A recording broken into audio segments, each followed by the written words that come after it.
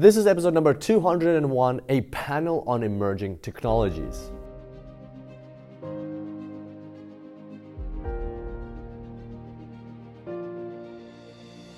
Welcome to the Super Data Science Podcast.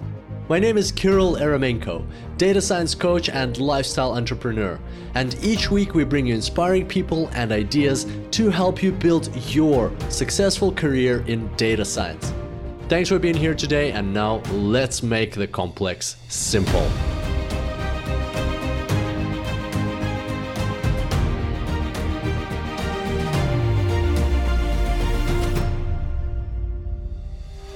Welcome back to the Super Data Science Podcast, ladies and gentlemen. Today we've got not just one guest, not two guests. Today we've got four guests on the show who are together in a panel. So as you probably know, over the past weekend we had the Data Science Go 2018 event in San Diego, which was a total blast. So if you were there, I'm sure we caught up, and a huge thank you for coming and making this networking and community so amazing. And as part of this event, we had a panel on emerging technologies. And today you will hear the audio from that panel. There was some very interesting discussions, some very interesting questions from the audience, and today you'll get to know all about it. So the guests on the panel were as follows. We had Mark Skinner, who is the Senior Solutions Architect at NVIDIA. Then we had Rachel Xuan Wang, who is the Manager of Data Science at TrueCar. We had Ben Taylor, who you know from the podcast. He's been on the podcast several times now, and he is the Chief AI Officer at Ziff.ai. And we also had Pablos Holman, who is a world-renowned speaker, inventor, hacker, and entrepreneur. His TED Talks have over 20 million views, and he was our keynote speaker at the event, and he was also on this panel on emerging technologies.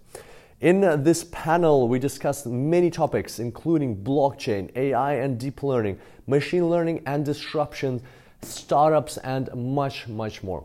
So as you can imagine, I'm very excited and pumped for you to relive this experience with us.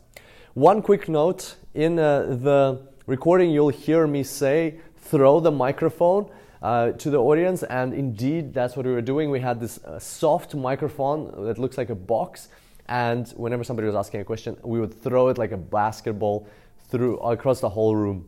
So don't be confused when you hear throw the microphone. Apart from that, let's dive straight into it. Can't wait for you to check this out. And without further ado, I bring to you the panel from Data Science Go 2018 on emerging technologies. Let's get started.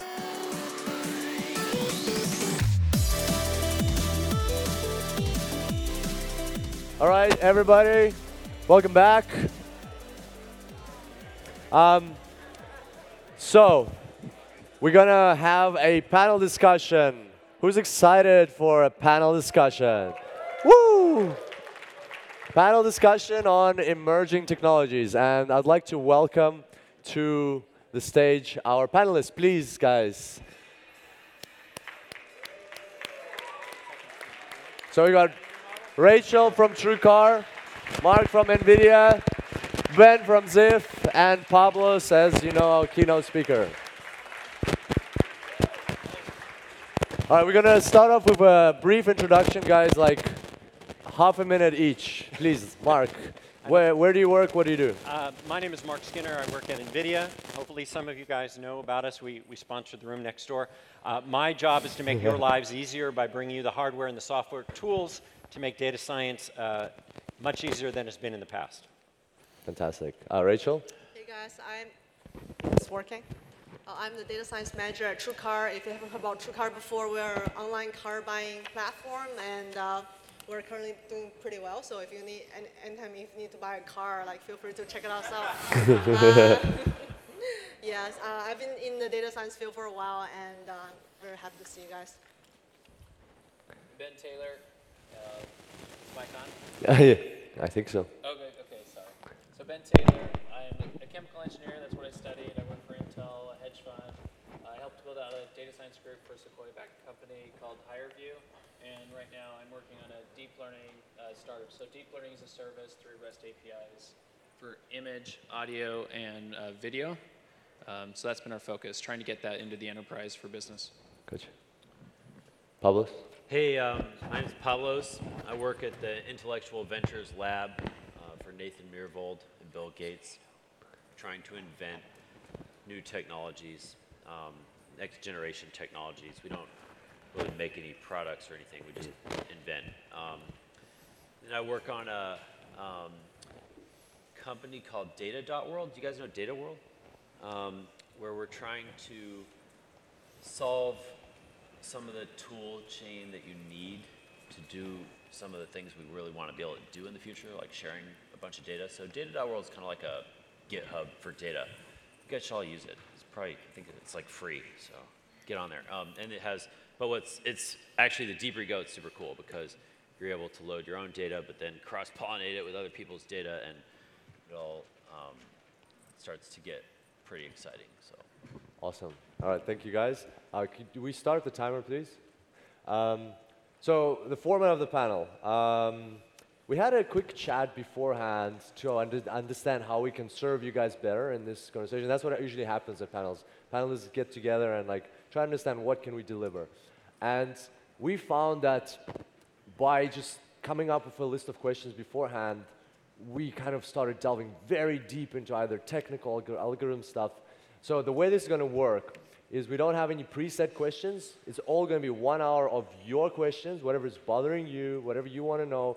And we've got really cool experts here on the panel. So just for information, Mark and Ben are most experienced in the hardware side of things and like deep learning and chips and stuff like that, where the world's going there. Rachel is going to be here for algorithms, machine learning, AI, and like how you can use that. And Pablos is here for like Color inventions commentary. and making this fun. So get your questions ready. We're going to start throwing the ball. This is your opportunity. We've got 59 minutes left. The timer stopped again to get going. All right. First question. There we go. All right. You know the drill.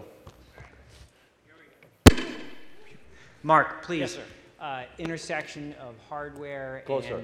Intersection of hardware and is NVIDIA have a team that can address small needs for, say, small engineering teams, and we need a specific set of hardware. Who do I get in touch with at NVIDIA to make that happen?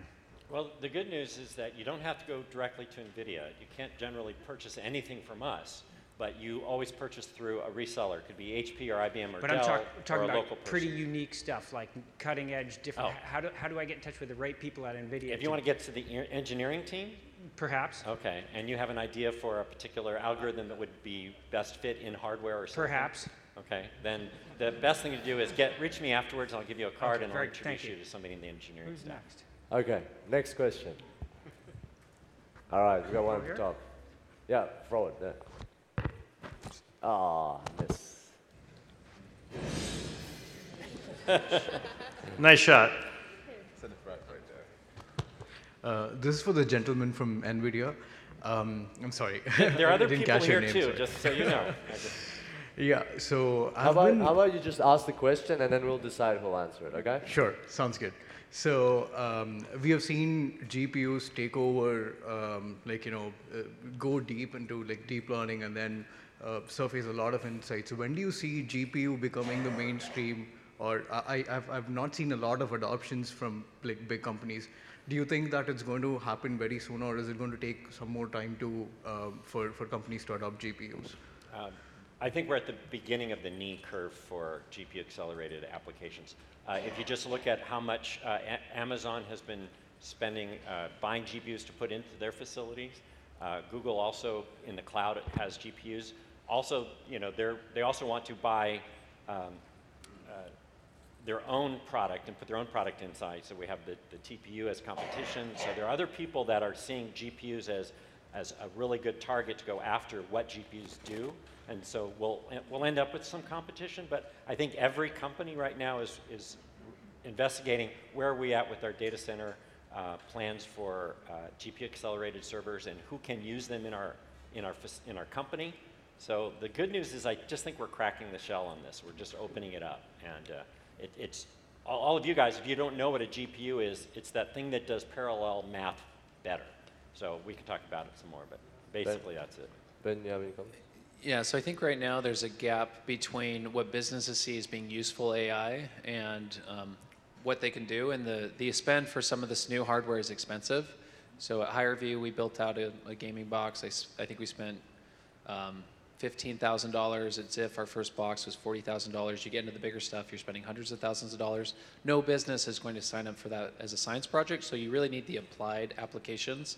And there is a crawl, walk, run. So if you want to crawl immediately, go get an eGPU, like an external GPU, USB-C, play with it, find some value, upgrade, find value, and then bigger businesses, it's easier. They can commit to bigger machines to support a whole R&D team. So that's kind of the hesitation. The hardware's more expensive, but the value is definitely there. There's just a closing gap between what's applied, what's useful. Gotcha, thanks. Okay. All right. So there's Could a lot you of stand up, please? Oh, yep. Thank you. So there's a lot of business leaders out there that are totally uninformed about how machine learning and data science is going to transform the industry. So as kind of data scientists, practitioners here, what do you think are the keys to evangelizing the value behind what data science provides to companies? Maybe Rachel? You got yours. Yours works, yeah. It works? Does it? Yeah.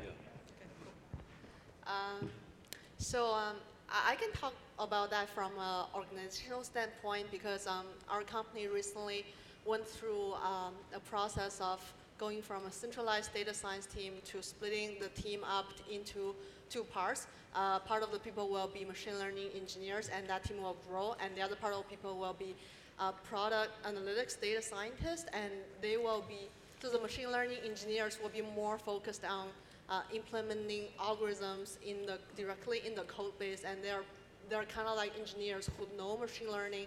And I think part of that reason is because the emerging technologies nowadays allow people who are not from a computer science background to be implementing code directly into the production database, and the other part of people are doing kind of like getting insights and doing researches to improve products. So I think that's part of the trend I'm seeing. I know like Google, Facebook, once you get large, it's very hard to keep a centralized data science team.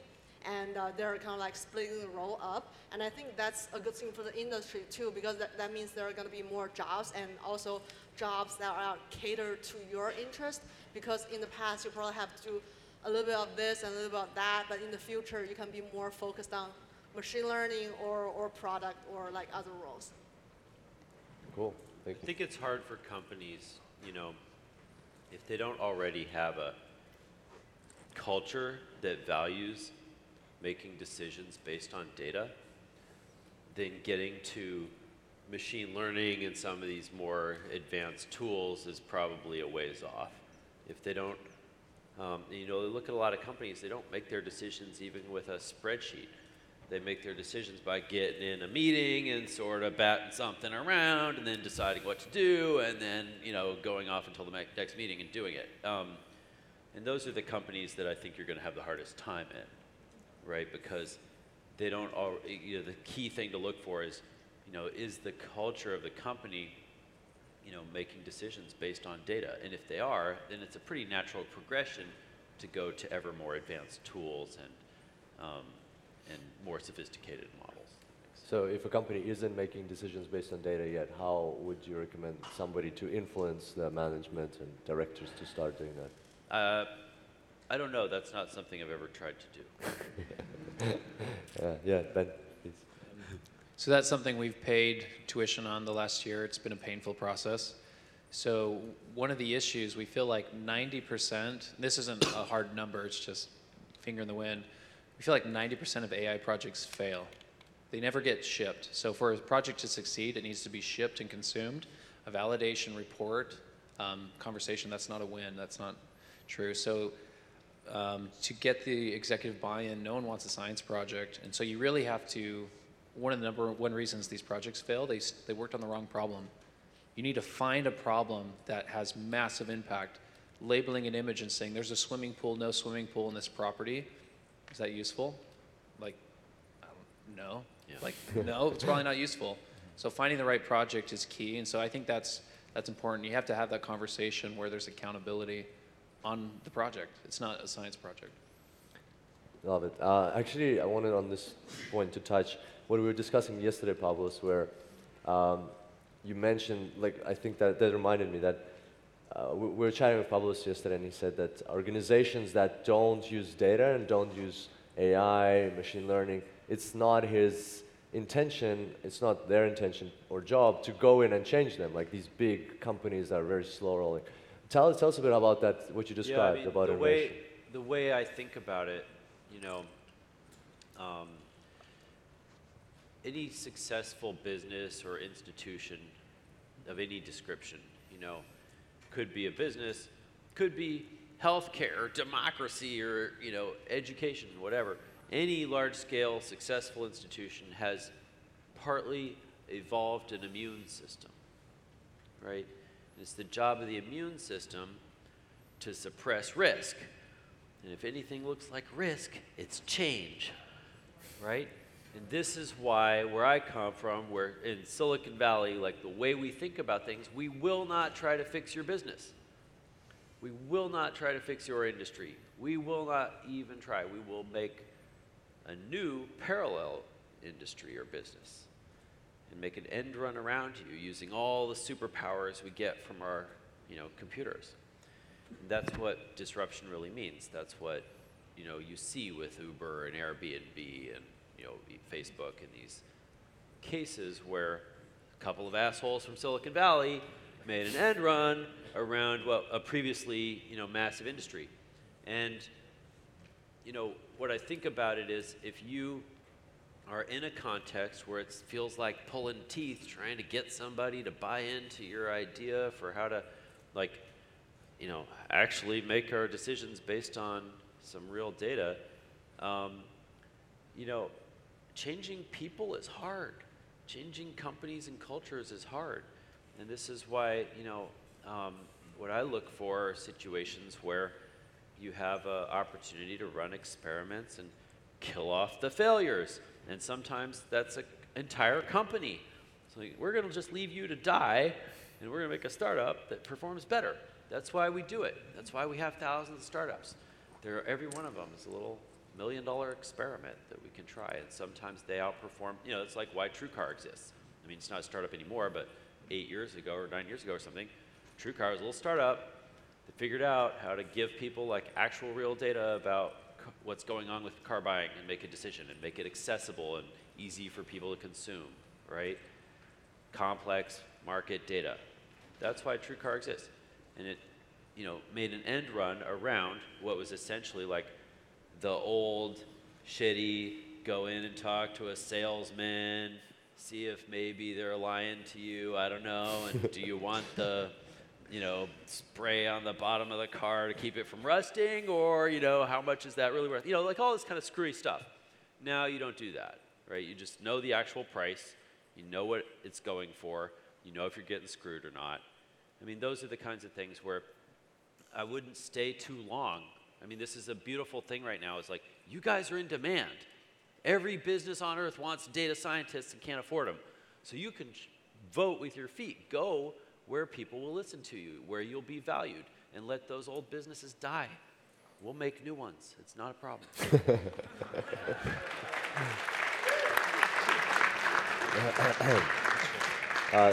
This is going to completely discourage executives from sending people to this conference. Thank you very much.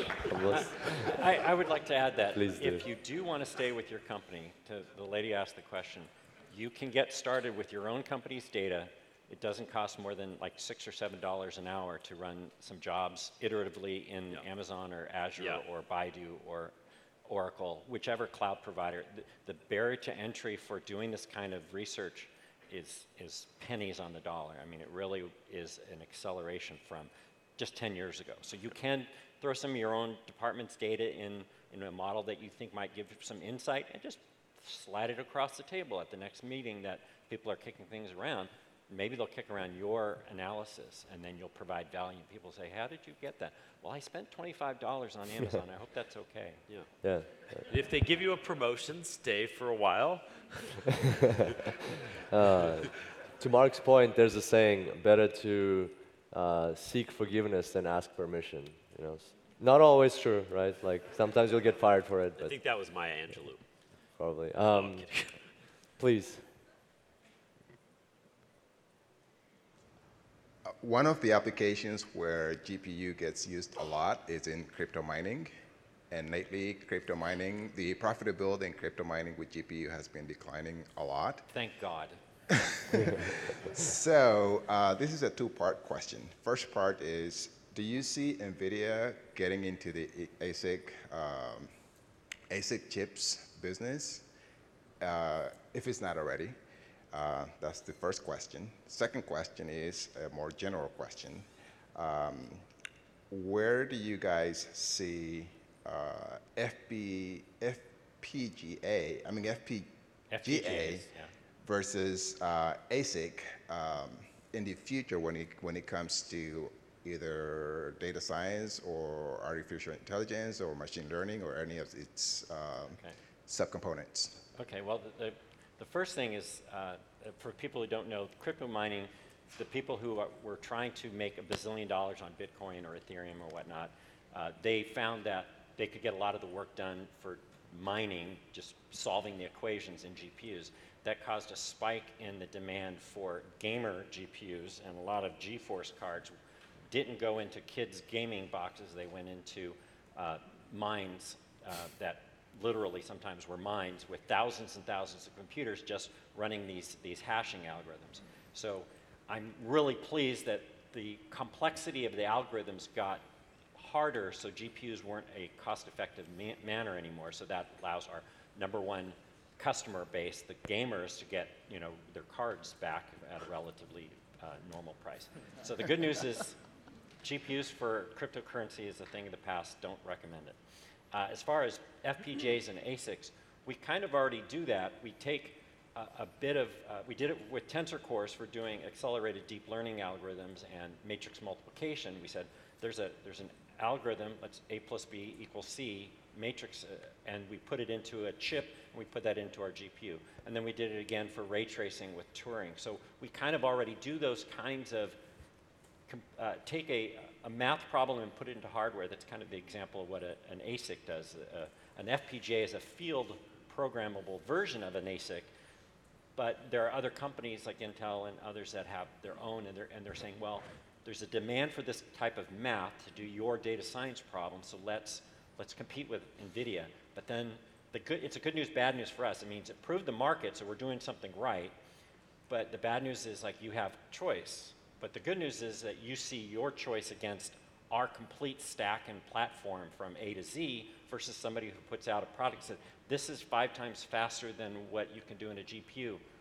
But this is only the PCIe card. You have to do all of the development and the sources and the tools, and maybe it's not such a bargain at first sight. So, it's good that we have competition. Somebody else asked me about AMD. They do a good job doing what they do, and they make us look good when we come out with something better. So I'm a firm believer of competition. I'm still going to wear and go home and play on my GeForce cards, but I want all of you guys to understand that we are not stopping with just the equipment that we've done and the chips that we've built. There was a $3 billion procedure to get Volta, which is the one with the tensor cores, which you guys are going to love if you get a chance to play with it. So we're not stopping. We're not sitting on our laurels. So. Yeah, I think that, I don't have a dog in this fight really, but from a fundamental perspective, like NVIDIA is advancing, other companies are also advancing on performance related to use, the things that are relevant in machine learning. And there's a bunch of new technologies coming, and I wouldn't worry about that. Like, I'd worry about getting good at framing up, the problems you're trying to solve and creating models. But we're gonna be able to give you an absurd amount of performance in this lifetime. Absolutely. And, and a way to think about it is, for most of your life to date, we just made computers faster by making smaller transistors, and which is largely what we refer to as Moore's law. And now we can't really make smaller transistors because they're about the size of an electron. And so there's all these other ways you could make computers faster that have been neglected, that nobody's been working on. And now we finally have demand to go after them, and that's kind of what tensor cores are, as an example. But you know, from a fundamental perspective, like massive increases in computational ability are coming. What we need you to do is figure out what the hell to do with it when we give you those machines, because it's all Absorb the possible. tools. Yeah. That's cool. Thank you. While we're on this cryptocurrency, I want to raise the topic of blockchain, because the panel is emerging technologies. That's one of the emerging technologies we've seen go really spike at the beginning of this year, and now it's kind of like floating there. So I think it's pretty high up still, even though the cryptocurrencies are dropping off. What are your thoughts, Pablos? Maybe let's start with you. What are your thoughts on blockchain? Does it have a future? Well, you know, I worked on cryptocurrency in the late 90s. And what we were trying to do is, what we saw was that there were a lot more people coming on the internet. We were going to have to put some effort into architecting this thing to preserve our values. And specifically, where I come from, what we believed is that nobody should get an asymmetric advantage on the network. We believed it should be a level playing field for everybody. And that means you don't get to decide what I do on the internet. So we tried to build protocols that would support that. And that's a big difference from building services, right? So in the 90s, like when people started to get online, they were leaving this big walled garden called AOL, which is a service that controlled what you could do and how you could transact, right? TCP/IP is not a service, it's a protocol. And anyone can jump on that network and do whatever they want. And then once we all got on to the internet, we ran into a big walled garden service. That's like Facebook and Google, right? So what's happening now is people are starting to clue in that these services don't represent their values, that they're messing with, you know, your ability to do what you want, transact with who you want, communicate with who you want, those kinds of things. And so what needs to happen is we have to replace them with protocols. And so that's kind of the philosophical view of how we've been doing this. So we started with systems to try and make it possible for everybody to use the internet evenly. That's where things like, you know, we have some success stories. So like BitTorrent, lots of companies hate BitTorrent, but it made it so anyone could share massive amounts of data online, not just the companies who had huge infrastructure. We made the Onion routers, which is like what also makes the dark web very controversial. Lots of people hate it. Countries hate it, but you can't shut it down because these are protocols, not services. And we made Bitcoin, which again is the first currency ever for humans that's not a service, it's not centralized, it's a protocol. That's why, despite lots of people hating it, lots of countries hating it, you can't shut it down. And so what blockchain has done is given us the ability to create a decentralized mint for the first time. That was the whole point. For everything that you don't like about Bitcoin, we don't care because we've architected the next 100 versions already for every possible problem, right? These are, cryptocurrencies are here to stay. I'm not telling you whether to invest in them. I don't give a shit about cryptocurrency speculation. I care about the fact that it makes it a level playing field for everybody. No one can stop me from transacting with you. And that's the point of these systems. Now, blockchain is only one tool in that toolkit. We have a huge toolkit in the crypto toolkit of things that you could use to architect protocols. And that's very rarely done. It's hard work, but we've attracted an entire, because of the success of Bitcoin, we've attracted an entire generation of coders to the crypto toolkit. And now we can go reinvent some of these things. How hard would it be to make, you know, if you want to bitch about Facebook messing with your feed and controlling what you see, well, how hard could it be to make a Facebook feed that's decentralized where you get to control the knob that decides what you see. Same thing with Instagram, same thing with Twitter, all these things. We need to change them from services to protocols, and we have the tools to do that at our disposal. And so blockchain gets all the attention, but the truth is that's just the newest tool in the bag. Perfect. That's long-winded. I'm sorry, guys. I'm really not good at panels. Ask them some questions. Yeah, sure. Ben, Rachel. So I think it's interesting with some of these crypto blockchain opportunities. Some of them go after Amazon's business. So there's specifically a Mechanical Turk offering, or there's an S3 offering. And kind of the internal joke was someone needs to come out with a deep learning offering where they can be in a pitch and say, I have a startup, it's crypto, AI deep learning. I need $100 million for a seed. But there is a practical application where companies have a really hard time loading when it's inference time. They want massive service level agreements. They want distributed computing. So if all these gaming cards, if you had crypto where you get paid 1 penny for that prediction and you get paid 10 pennies, I think there's a huge opportunity for someone else to go build out a deep learning infrastructure on these gaming cards where you pay kids with crypto. And they get a little bit more than they get with Bitcoin, and companies are happy. Of course, you'd have like data privacy and stuff, but it's funny. Cool, great idea. Rachel, any comments? The way I see blockchain is that I feel like it's like from the technology point, it's at a pretty mature stage. A couple years ago, calculating in blockchain is expensive in terms of calculation power, but nowadays it's actually not expensive anymore.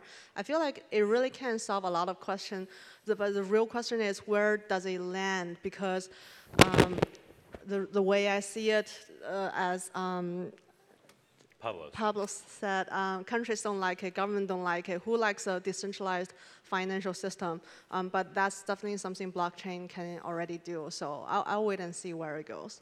Gotcha, thank you. All right, next question. Let's throw the box over here, front. Nice. Over there, yeah. So my question is, earlier this year, Facebook and Google turned off their AI because it started to create its own language, right? My question is, from your perspective, what were the threats there? What are the even potential opportunities of AI creating its own language? And where do you see all that piece going? So I hate the media when it comes to AI. So they'll pull on, if they need to sell something, they're going to sell FUD. So it's fear, uncertainty, and doubt. And so I think people in the AI community would kind of laugh at that story, where the media just, here's another thing we can pull on. And we see that time and time again. Like, think of Tesla. Anytime Tesla, there's a fatality on a self-driving car, that's all they want to talk about. Yeah. But Tesla has already surpassed the death rate per 100 million miles driven for humans. So really the thing we should be talking about is good. One person died instead of 5 or 10. I don't know what the number is. So no, there's like one person dies in a Tesla. Every day, 3,000 people die in conventional vehicles. Yeah. I did not die in my Tesla driving down here. Yeah. So I would say that's a FUD example where the media is pushing something that makes me angry. Yeah, you guys, look, we don't have artificial intelligence. It does not exist. All we have is machine learning, which is super cool, but extrapolating from that robots are going to turn up any day now that want to turn us all into paper clips is irresponsible and lazy. It's bullshit. We have no reason to believe that's going to happen. We have no evidence that they'll be malevolent, right? And I just think, these FUD stories sell, and, you guys should know better. Like, ignore all that shit. Like, there's nothing scary going on here. Right. I echo what Ben was saying. I don't think Facebook or Google actually turned up their AI. I don't think there is any tech giant who is not actively investing in AI or wants to get really good in this field, but also like the definition of AI is so broad. Are you talking about voice recognition? Are you talking about graphical recognition? Or are you talking about some robot actually having a sense of self-existence? And I think that's really, really far from the technology we're doing today. But stuff like writing an automatic report, that's already happening, yeah. Gotcha. driving your own car. Yeah, they don't have to. I didn't drive. I just rode in. Thank you. All right, next question. Let's go somewhere in the middle over there. Throw it. Yep. Nice. Hello. Going back to the topic of blockchain, one of the intentions or the application of blockchains is to eliminate the middlemen, right? Yeah. By doing a peer-to-peer connection. Digital For example, let's say in the case of Uber, right? When you have a peer-to-peer connection, but then who really owns the platform, or is it, going back to Pablo's point, going from service to Protocol. protocol, right? So who owns it from a commercialization perspective? Well, the point of, so just using cryptocurrency as an example, obviously you could build other things on a blockchain. Historically, every currency, you had currencies like cash, which are single entry bookkeeping. That means I hand you $1 and now you got it and I don't, and the transaction settlement is completed. Every other transaction system besides cash and barter and trade in gold is double entry bookkeeping. That means, I'm going to decrement my account at my bank and you're going to increment your account at your bank, and we're going to pay a bunch of jerks in the middle to go audit everything and make sure that no one's cheating. That's expensive. That's a drag on an economy. And this is just economic transactions, but any kind of transaction is being taxed by that drag. So what we're trying to accomplish with protocols like Bitcoin is you get instantaneous settlement, but you get it through what we now call triple entry bookkeeping. And that means that's what shared ledger means. So now, instead of me having a bank and you having a bank, we're all aimed at the same database, right? And there's only one place that it has to change. And so, yeah, there's nobody who owns that, nobody who controls that. That's what decentralized means, and that's why nobody can shut it down. Hopefully that answers your question. I think that's pretty clear. Yeah, we want to apply that to lots of things besides financial transactions. Next question, let's go left. Ashwin there. Stand up, please. Yeah. Do you want me to stand up? Yep. All right. How far do you think we're from just replacing banks with like a Bitcoin kind of system? Is that ever going to happen? Probably not. But some people already have. I mean, who here likes their bank? You do? I like San Diego County Credit Union. Okay, that's not a bank, but also, like, look, banks suck, right? They aren't actually doing anything for you. They're a necessary evil for you to be able to transact, right? You're not getting interest off of deposits, right? They're charging you fees. They're a pain in the ass every time you interact with them. Like, I hate banks. I try to avoid them at all costs, and I can't because I'm trying to buy and sell shit. So, banks are kind of an example of an industry where they haven't figured out how to be, despite all their claims, customer focused, right? So I think their days are numbered and they know it, right? Now, cryptocurrencies have a lot of additional challenges, because governments derive a lot of power from issuing a currency.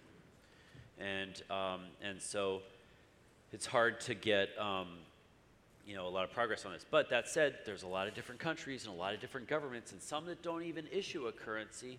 And all it's going to take is for a couple of them to start making it fungible and decide, oh, we're going to issue cryptocurrency instead of paper.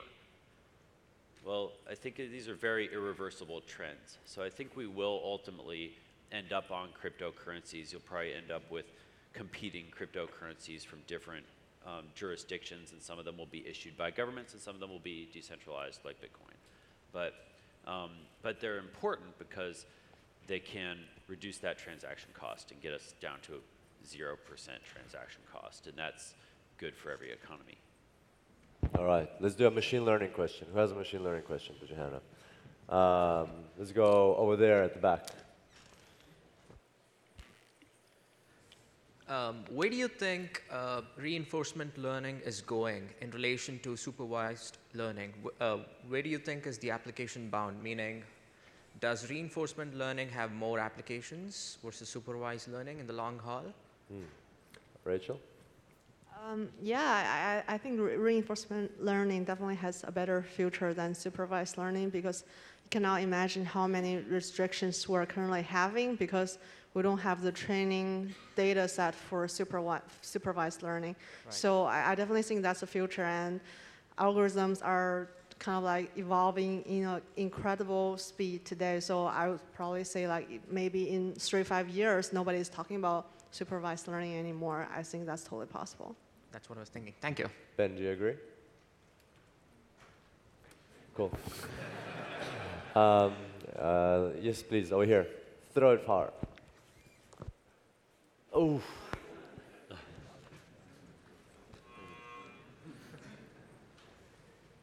So you've all had a lot of failures. Pablo's talked a lot about his company's failures. Yeah, no company I ever worked for still exists. That's why I'm on stage. What do you do with all the failures? Do you make them open source for people to use, or do you just throw them in the trash bin, or what are you doing with these failures? Ben, let's start with you. You've got a lot of failures as well. The question is around the actual product, like open sourcing. So you have failures and mistakes you made when it actually comes to catastrophic failure for a company. Like I feel for us, if we failed, our advisors would tie a bow on us and we'd go sell to someone. So we would see that as a failure, but I don't know, that wouldn't be open source. If it was a complete failure, we'd be so depressed, I don't know. If we would just open source the code, probably delete it. Yeah, but that was interesting because we were talking about in the car yesterday that your company and your research is so advanced at this stage that if you fail financially, right, like you can't meet the budget, whatnot, and your bank account goes down zero, you can still sell it, right? Yeah. So it's kind of a wild. So we went from being paid well to being paid zero.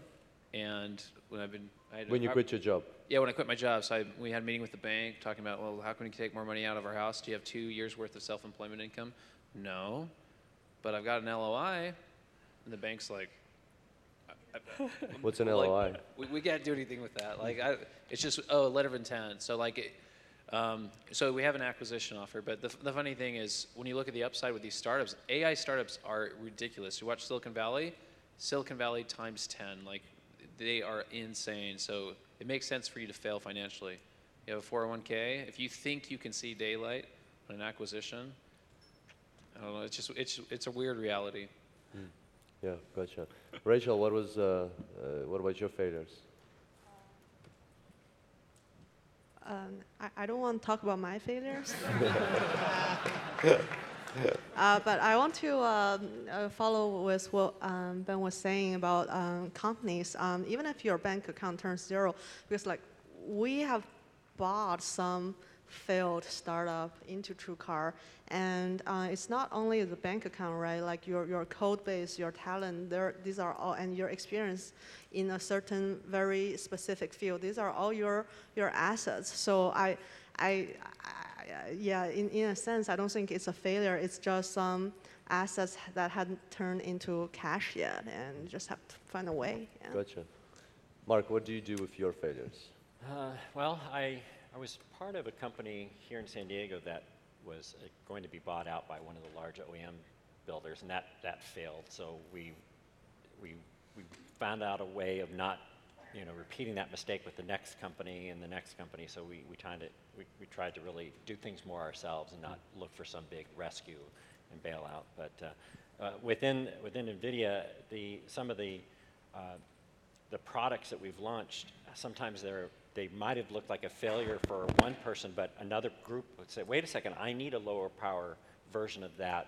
So let me take those GPUs that didn't make the cut for the top of the range, super duper product. Hey, let's rebrand those and put them in something and affordably price them for a job that we do need done. So your chocolate chip cookies with nuts that you don't bring over to your allergy friends. You give them to somebody else. So it's not always a bad thing to have a failure. You now know one way of not doing something, so there's some lessons learned. Gotcha. I just remembered a possible failure. Euphora.com. You guys heard of Euphora.com? Is an AI company. They open source their platform. One of the founders, some of these, the media is not pushing failures. So you see how these wins, these startups just kind of die behind the scenes and you don't really know. So I noticed one of the founders is working somewhere else and they had they had an open source and I don't know, like, does anyone know what happened to Euphora? And did they open source their secret sauce in the open source community? I have no idea. Yeah, I guess failures are not as fun to talk about, but there's a saying that you learn from success, but you learn 10 times more from failure. So, and we had a discussion with someone out in the hallway that how would you feel if you fail, like other people are judging you and so on. And one of the attendees made a really interesting comment that if you fail and you don't learn anything, then I will judge you. Not I, but like that attendee said, like there's reason to judge you. But if you fail and you learn, that's just part of the process. It's an important part of the process. I mean, it's a big part of why it's awesome to be in America, on the West Coast, in California, because we'll give you the benefit of the doubt. You can fail and be like, cool, man, what are you doing now? If you have a startup in Italy and it fails, they open a criminal investigation. You're never going to get another chance. They have long memory. For generations, they'll remember that you failed and tell everybody. Like, for us to be good at what we do, we have to be able to try things. And by definition, you get a lot of failures. I mean, I told you guys yesterday, I get about 999 failures for every nuclear reactor I get, right? And that you got to be willing to accept that, and not just personally, but for everybody else. I think you guys should do the craziest thing you could possibly bring yourself to do at any given moment. Do that. That's what we need from you. We don't need more people, conservatively checking the balance on their 401k every, whatever.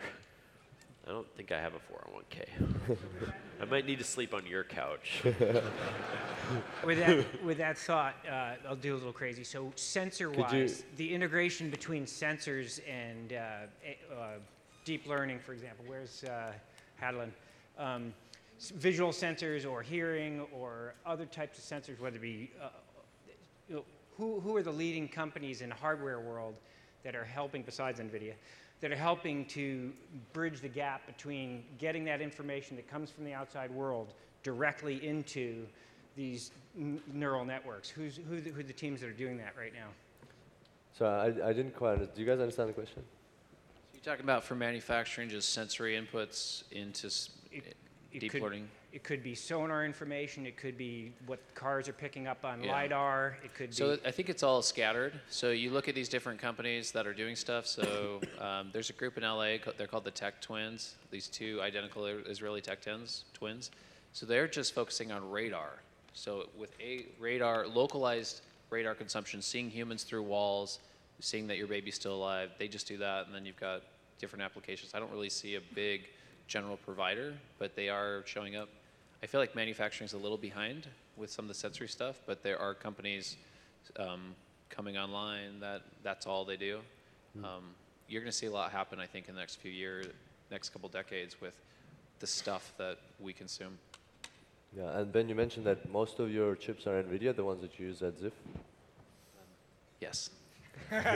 Yeah, we use all NVIDIA GPUs for training, and then we use CPUs for inference.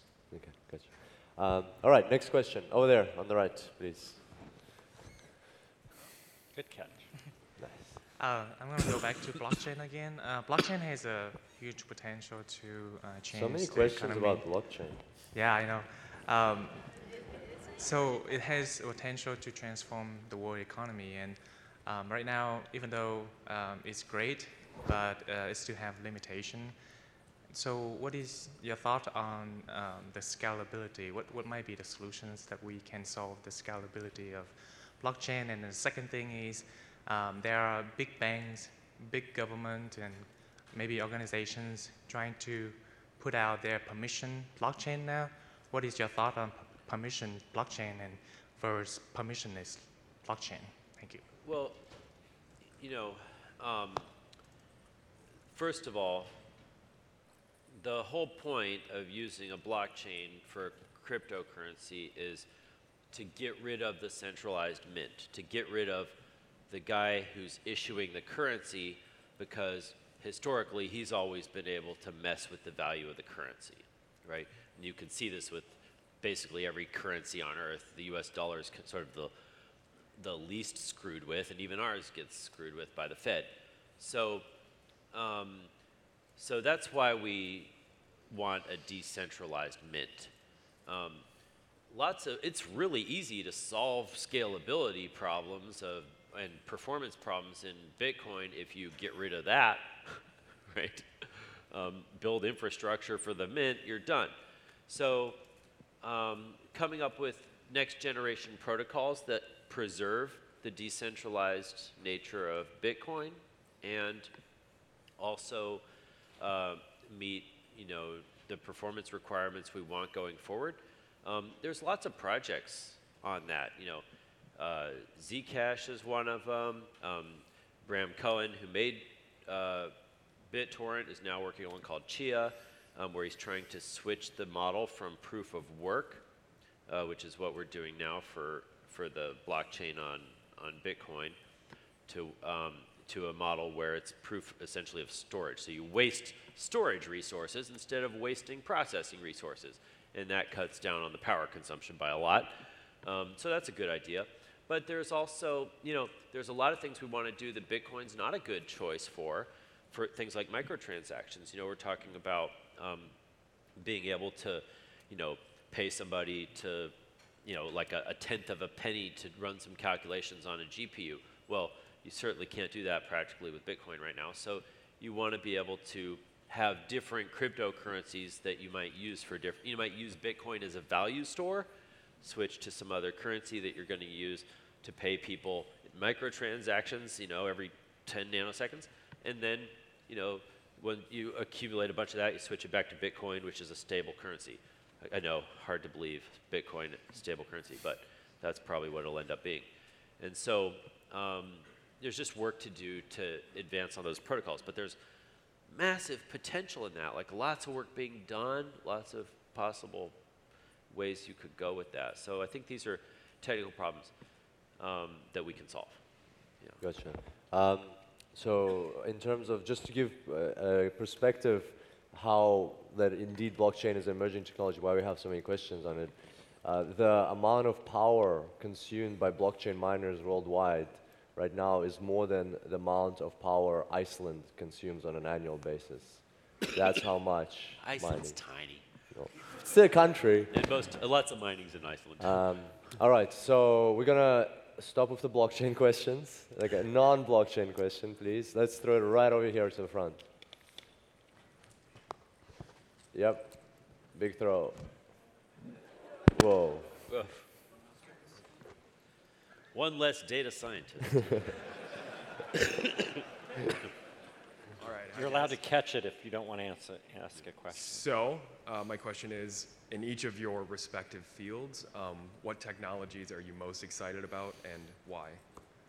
So, I'm the most excited about GANs. I see huge applications in business for encoding and some of them, I think you're going to see a lot more GANs showing up in business. Everybody know? A GAN is an adversarial network. It can generate fake content, so it'll study your data, and if you want to see a dog, it'll produce a fake dog. Or the image I showed on my slide, the fake human faces, they're pretty awesome. Yeah, they're so realistic too. Yeah. Mark? I'm most excited for, well, it's kind of self-indulgent, but the self-driving ability of my car. I got to play with it this week. I've only had it for 3 weeks, so bear with me. It's still a new toy. But the fact that I drove to the airport the other day and I only had to change lanes by doing this twice to get to the freeway where I got off to get to the airport. I mean, I'm most excited about. Other people who don't have a facility for driving or the ability to drive to have that mobility. And we have so many different car companies sprouting up to do that, Uber and Lyft and others, and Waymo, you know, a subset of Google. I'm most excited about people being able to be mobile. Mm-hmm. Gotcha. Rachel? Yeah, and if you want to save lives in America, like... Yeah, the benefit of that. Get rid of human drivers. Yeah. I personally am really excited about VR. Every night before I go to sleep, I'm like, come on, I want to play The Sims in VR. And I want to build my own kingdom and get in it. But from the business standpoint, I'm very excited about cloud computing. It's already happening, but it's still amazing to see how it's transforming businesses like us. We used to maintain a very expensive data center and our own server, and it's costing us like millions of dollars, and it fails constantly. Right now, you'll be amazed by how reliable and cheap AWS is, and also, like for data science, AWS is it's not. I'm advertising for AWS, but they're putting out this thing called SageMaker, where you can do tons of models on it, and with cloud computing. So it's pretty amazing. Yeah. Pablos? What technology am I excited about? I'm obsessed right now with figuring out how to make sewing robots. Sewing? Like yeah. Sewing? It's like, if you look at all those factory dungeon jobs in Asia, a lot of them are sewing. And no miracles are required. Like, we ought to, if we can make self-driving cars and we can make surgical robots, how come I can't make a self-driving sewing machine? And I think that's an interesting one, because right now that entire industry, apparel, is $2 trillion a year. Every human on earth is a customer. And if you could build a sewing robot, you could re-architect that entire industry without chasing the cheapest labor on earth the way they do it now. So I don't know, I'm obsessed with that. I just thought of another idea, longer term. So right now we're all constrained by our ability to type, and eventually a lot of us will get carpal tunnel. We'll have to worry about that. But I think with the automatic speech recognition breakthroughs we're looking at right now, we're going to see speech programming in the next couple of years. Like, I'm not talking about toy, haha, look what someone did with Python. I mean useful speech programming, where you're writing Python and you're kind of coming up with some custom shortcuts. So I think the dream in the next 5 years, 10 years, as we develop new things, a lot of that will be more visual and audio and less tactile, like typing. So I think I'm excited about that. I think it's very doable. I don't think it's science fiction. I think it's something that will happen sooner than later. Perfect. All right, we're going to wrap it up there. It's a good question to wrap up on. Let's give it up for our panel. Thank you, guys. Thanks, you guys. I'll turn over Yeah, here. that's good. Thank you. Thank you, Rachel. Ben, Pablos, thank you. So there you have it. That was the panel from Data Science Go 2018 on emerging technologies. If you were there, then I hope you enjoyed this recap. If you missed it, then I'm sure you picked up lots of interesting ideas and thoughts from here. We talked about blockchain, AI, deep learning, machine learning, disruption, startups, and many, many more topics. I would love to know what your favorite one was. Leave your comments in the show notes at superdatascience.com/201. We're kicking off our next 100 of episodes very strong, and I look forward to seeing you for the next 100 episodes. And of course, if you enjoyed this, if you want to be part of this next year at Data Science Go 2019, then head on over to www.datasciencego.com and get your super early bird tickets there. Thanks so much, guys, for being part of the Super Data Science podcast. I look forward to seeing you next time, and until then, happy analyzing.